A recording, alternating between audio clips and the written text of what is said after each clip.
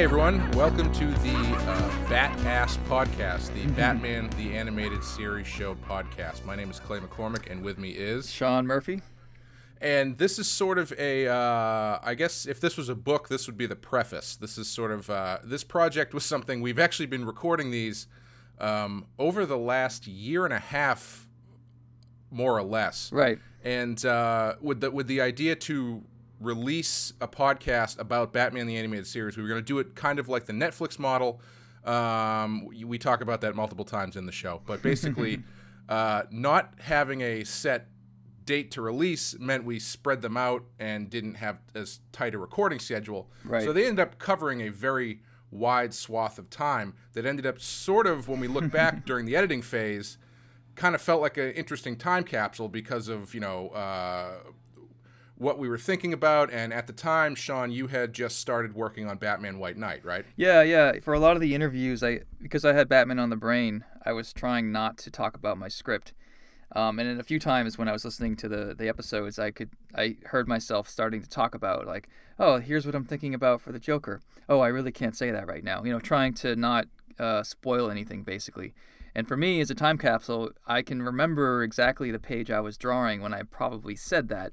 So it's interesting for me to listen back and sort of see how things evolved. Like some of the ideas I threw out there, I didn't end up using. Some of the stuff I did.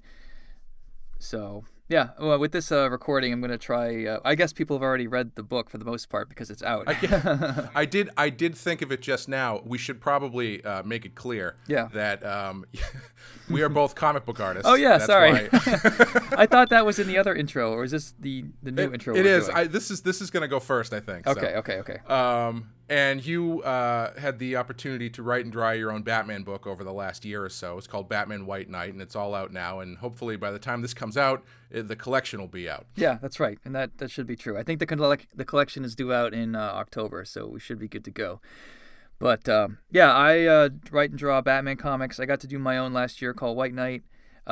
Clay is one of my closest friends. He's working on a lot of horror stuff right now. What are you working on right now, Clay?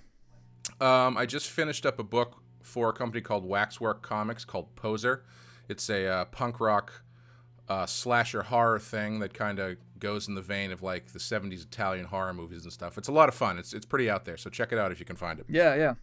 Well, I guess because you were Clay was saying how we kind of need a hook, and because a lot of people have reviewed the animated series, I think our hook would be coming at it from comic book people, comparing the cartoon to how you would handle it in a book. What Batman means to us from our perspective, more or less. Right, and it's everyone that I know in the comics world always talks about this show, but we both thought it would be really interesting to actually talk about it kind of analytically, right, and sit down and actually look at it from the point of view of people who actually work in the comic book industry. Yeah. And I'm glad we waited because now when we talk, I don't have to hold back. People have basically read my book. White Knight ended up doing really well. So I think that, sorry, I'm not trying to toot my own horn or anything. But I think it's an interesting platform, for me anyway, to jump off and describe how my book came off of the heels of the animated series, Did you find that keep watching these episodes while you were working and talking about it on here influenced your writing at all? Yeah, I mean, I definitely have Mark Hamill's voice in my head. I definitely think of Harley Quinn, Harleen Sorkin, sorry? What's her name? Yes, Arlene. Arlene. So close. I jokingly say in a lot of interviews that this is kind of like where I would imagine the TAS universe being 20 years later, basically. It's I use Montoya, I use Bullock. I generally accept the background that TAS sets up. So for me, I didn't really read a lot of Batman comics. My Bible was basically these episodes. I don't know about you. And when you were bouncing your ideas off of me a little bit, you could definitely see that coming through. It was clear that this was the universe that you were working in. Right.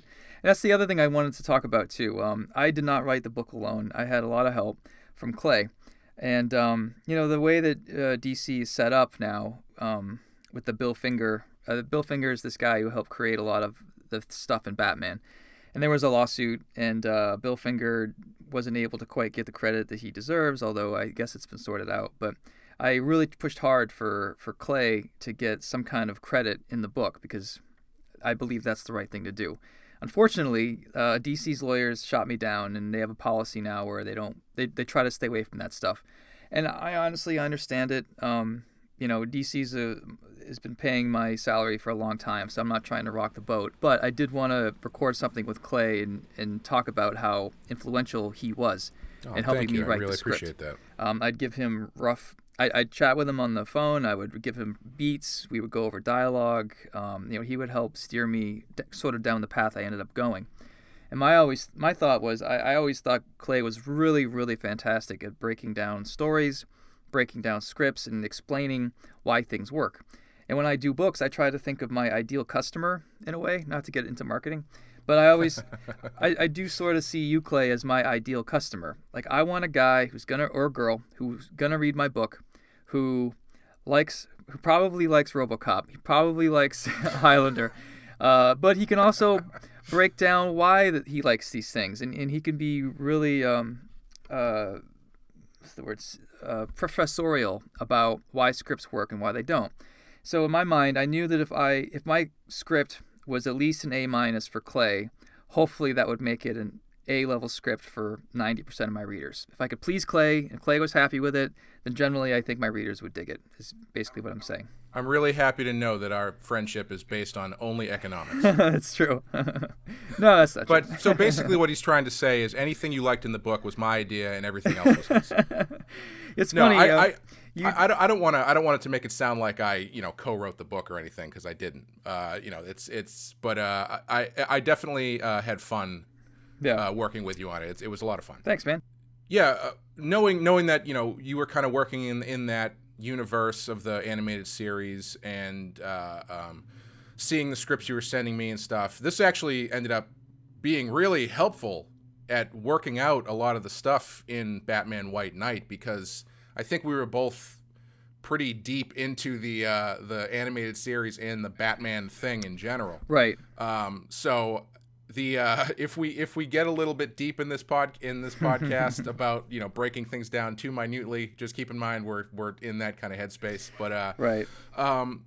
The other side benefit from this is we kind of stray a little bit, and we get into more just general art and comic stuff. And I think if you're interested in Batman, if you're interested in comics, I think you'll really enjoy it. Right. Is there anything else you want to talk about? No, man. I think that pretty much covers it.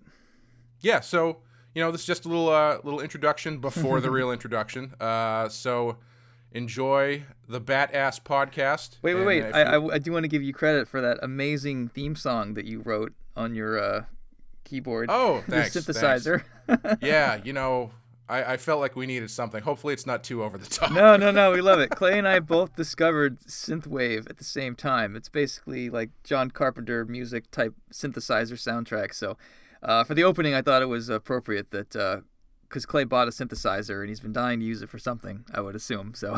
Oh, definitely. Yeah. And, if people enjoy it, shoot me an email or a tweet or something, and I'll give you a link where you can download it or something. And you can do that by finding us at our email is batasspodcast@gmail.com. That's BATTASS podcast@gmail.com. And on Twitter, we're at Bat-Ass Podcast. So that's at BATTASS Podcast. So yeah, we're gonna right now you're gonna listen to our thoughts on the whole first season of Batman the Animated Series, and then so if you have any questions or feedback, send it to us. We'll look at it, and we're probably going to answer a lot of that stuff. I think we're going to do maybe Mask of the Phantasm. Yeah. And then if enough people like this, hopefully we'll jump into season 2. So that's all from me. Anything else you want to say? No, just want to say thank you, everybody. Not only for supporting my book, but for checking this podcast out. And I hope we can do great things. Yeah, I hope people enjoy it, and thanks for listening, and thanks, Sean, for letting me be a part of White Knight. It's been a lot of fun. Yeah, thank you for letting me steal all of your ideas and pretending that they're mine. Oh, it's anytime. I'm never gonna get to write Batman, so someone may. Aw, you don't say that. After this comes out, I won't. Yeah, that's true. All right, see you guys later. Bye. Let the good times roll.